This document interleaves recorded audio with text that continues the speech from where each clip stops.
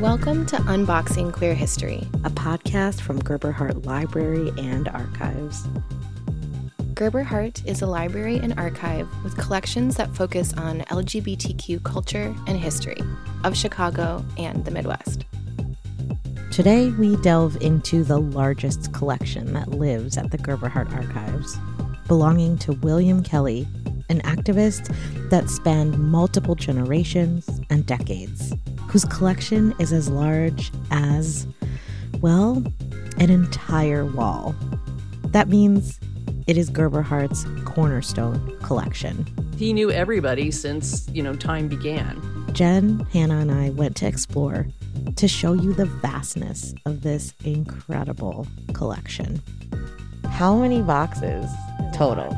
There's a lot. I don't actually know. I should look up the square footage, but it came from 3 storage units. You're looking at a whole wall, basically. So a whole wall and a half. Literature, flyers, pamphlets, and true miscellaneous. Ooh, that could be fun. That could be good. Okay, so what's up top? It's always the box that's the most difficult to get to. I feel like, no matter what. Antique gay files. Oh, antique gay files. See, you've got the eye. I feel like, all right. Like at the top. Yeah, I think, of course. All right, I'll get the ladder. No, I'm totally kidding. I think antique gay files. I think we gotta go for that. Who exactly was Bill Kelley? William B. Kelley was a lawyer and an activist. There aren't many LGBTQ activists who stayed as consistently engaged in community activism as he did. He was part of the Mattachine Midwest chapter and wrote for and edited its newsletter. He helped organize the first National Gay and Lesbian Conference in 1966, the North American Conference of Homophile Organizations. He co-founded the Chicago Gay Crusader newspaper, attended the first White House gay rights meeting in 1977 under the Carter administration.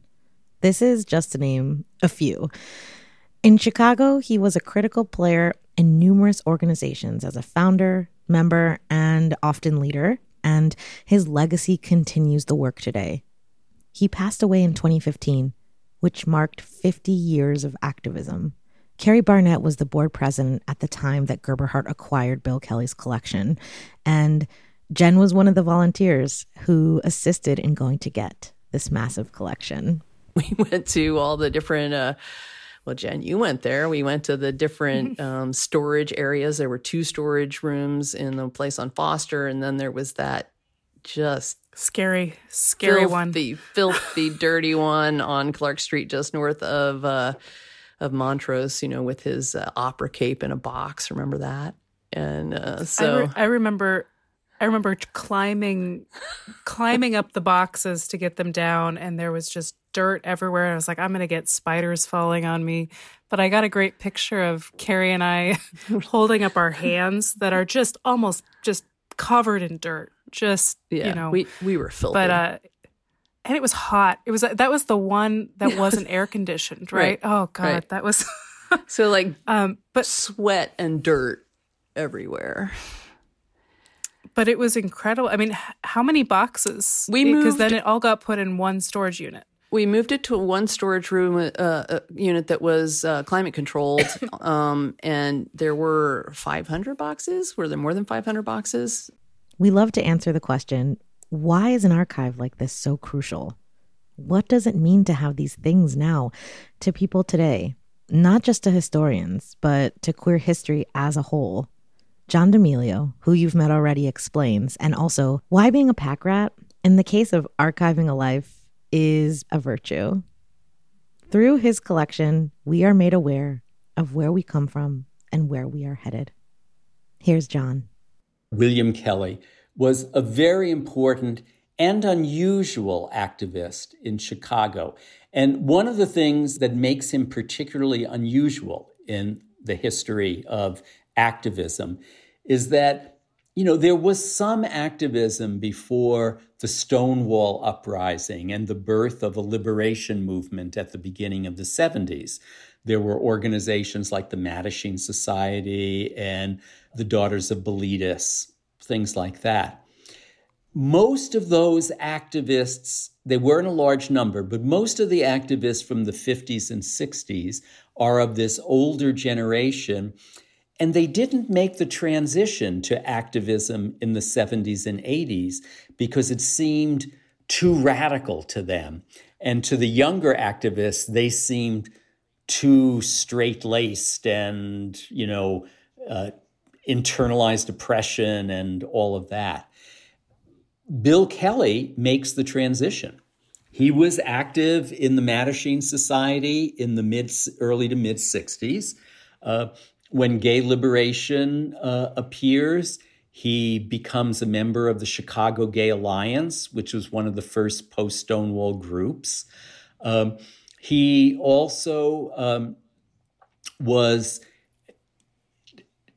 doing legal work as a researcher for community-based radical lawyers in town.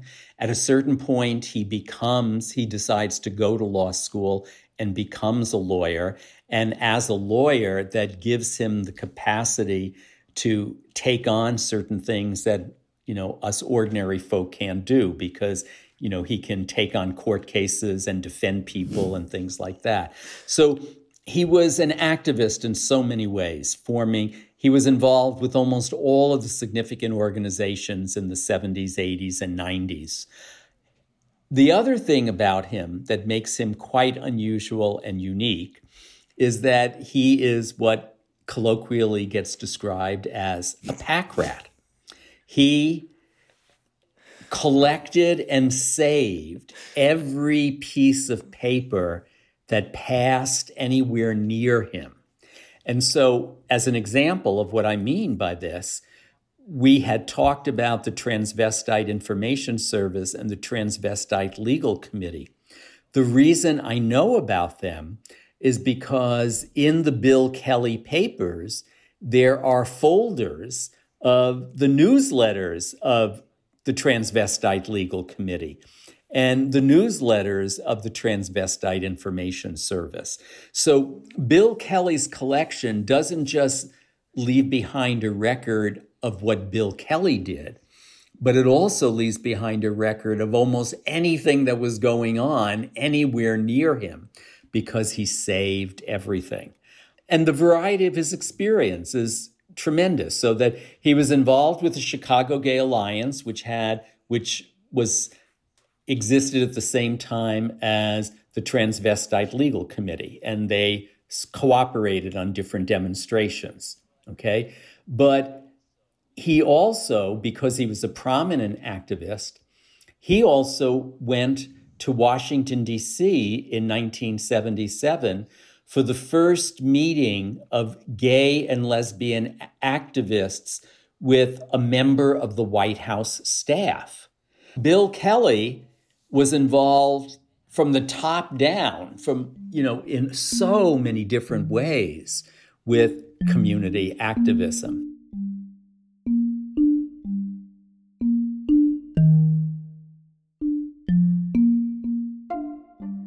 Because Bill hadn't decided in advance of his passing what he was going to do. So it really was left up to his surviving partner, who was considering a range of possibilities, because a collection like that now, as opposed to the way it would have been looked at 40 or 50 years ago, now it was considered, wow, this is really worth having. So, and fortunately, he decided it's a treasure that his surviving partner decided to donate all the materials, save and then donate all the materials to Gerber Hart. I think that his collection is so important because he always said people don't learn from history. We always repeat the same history, make the same mistake over and over again. My name is Chen Wei. I'm a partner of Bill Kelley. We've been together for over 36 years. We were living with his collections all these years until after he died, and to donate it to Gerber Hart Library. I was in Chicago for over 40 years, actually. I came here in 1973. And then I met Bill in 1979. And you guys are wondering where I met Bill. I met him in the bar at 3:00 in the morning when I was there with friends. So that's how we met. He had glasses and a very long, thick sideburn. And he was very young then. So he was very thin. So we have a very rich life. In the beginning, it was a struggle because in the beginning, he was very involved in every organization that you can think of. And many of them, not necessarily long term. He would go in and help them do the bylaws, to apply for any kind of legal status and those kind of things. And so because of that, we hardly see each other most of the time until he started going to law school, and he was already in his 40s by then. And then he started to cut back on those organization involvement because of law school and all that. So we're able to spend more time together. And then after the law school, then we were able to start traveling more because of that. So Bill was a very gentle person. He is not afraid of confrontation when he is provoked, but he doesn't like to argue. He likes to debate, to argue issues and things like that, but not argue and fight like in a violent way, because he's not that kind of person. He's very gentle and he's very loyal. I'm not saying it because I'm biased, but he was very articulate. He can take the most complex issues and explain it to me in a layman's term that I can understand. That's what's so great about him, because some people can go on and go on and go on, and then you don't understand what they're saying. At the end of the day, it's like, what was that? But not Bill Kelley. He was able to explain things in a very clear and precise manner. I remember talking to you, and you said that Bill kept everything. Like he had letters from high school that he had written. So I don't know. Oh my God. Can you talk about that and what it was like living with all of that collected information? What was that like? Well, it's kind of like a double-edged sword. Piles and piles of paper and boxes of paper. It goes in the garage. It's a good thing that we had a 3-car garage. We have boxes and boxes and boxes of content. Went through it.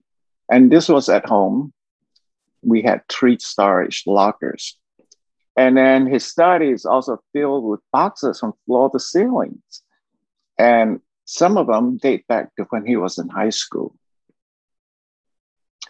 So to be honest with you, I know a little bit more about Bill Kelley after he died than when he was alive, because like I said, he never really volunteered information.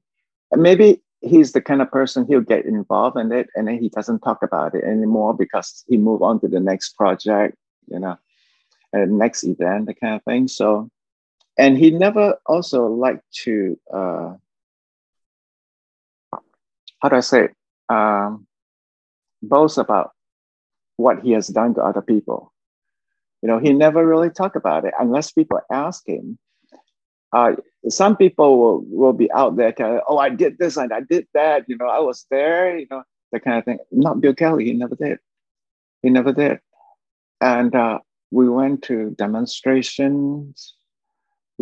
So it was a life that enriched me to have all those information and the history preserved. That's the key thing, to preserve the history. We were able to get it all done.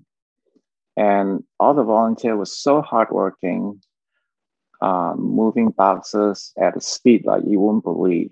Seriously. So I felt good because of that, because I felt like, okay, everybody's pitching in to make this happen. So because of that, I believe that when it went to Gerber Hart, over time, there'll be enough people to help to process all the paper and catalog it and eventually put it online. And that's one of the reasons why I didn't go for the big museum or library. They never see the light of days, and you can't even access it because they haven't processed it. They kept it just for the sake of keeping it because it's history. So, and I don't want that to happen to Bill Kelley's papers or information because it's so critical. People who are able to, research and find out information about certain things, certain subject that they're interested in. Carrie Barnett was very convincing in terms of how important it is to Gilbert Hart to have Bill Kelley's collection because it will be a cornerstone for Gilbert Hart. The idea that it could end up in a warehouse somewhere and not given the absolute honor and love that it deserved and not give it the exposure to as many people who wanted to see it, that would have been a travesty. There's the White House meeting. That one might be interesting. All right, there we go. Okay, Fox pulled it out. They went to the Carter administration. They met with other people to talk about gay rights, essentially. The White House, I believe it was the first meeting at the White House about gay rights. He saved everything. So we've got a boarding pass. We've got his receipts. Oh my God, he did save everything. Cash credit. Paid in advance. The Mayflower. They stayed at the Mayflower Hotel. It's March 26, 1977. Openly gay citizens met for the first time with a presidential assistant in the White House. I just love that everything is Oh, there's Mattachine Midwest. Oh my God, this is my favorite. Because Valerie Taylor won this. February 6, 1975, John Damian was fired from his job as a racing steward on the Ontario Racing Commission. Only reason he was given his homosexuality, nothing else. And he'd worked there for 20 years. So this is definitely a pamphlet to kind of inform people and, hopefully engage others and kind of standing up against this. Armed forces for her lesbianism. Our special guest at the conference will be Barbara Thornborough, who was recently discharged from the armed forces for her lesbianism. Now, not what I was. I thought she had armed forces of lesbians.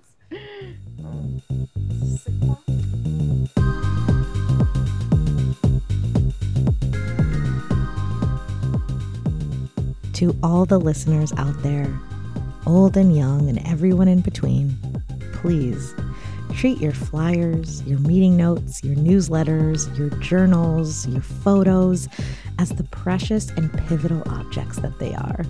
You never know how critical they will be to future generations looking to learn about us, about queer life, and how far we've come and where we are still headed. Thank you, John, Chen, Carrie, Jen, and Hannah for your generosity in making this episode possible. Unboxing Queer History is co-created by me, Ari Mejia, Jen Dentel, and Aaron Bell. Theme music by Danny Robles. This episode was produced by me, Ari Mejia, with Hannah Vitti. Special thanks to Rails for making this podcast possible. Unboxing Queer History is funded by a Rails My Library Is grant. You can find this episode and others at gerberhart.org and wherever you listen to podcasts.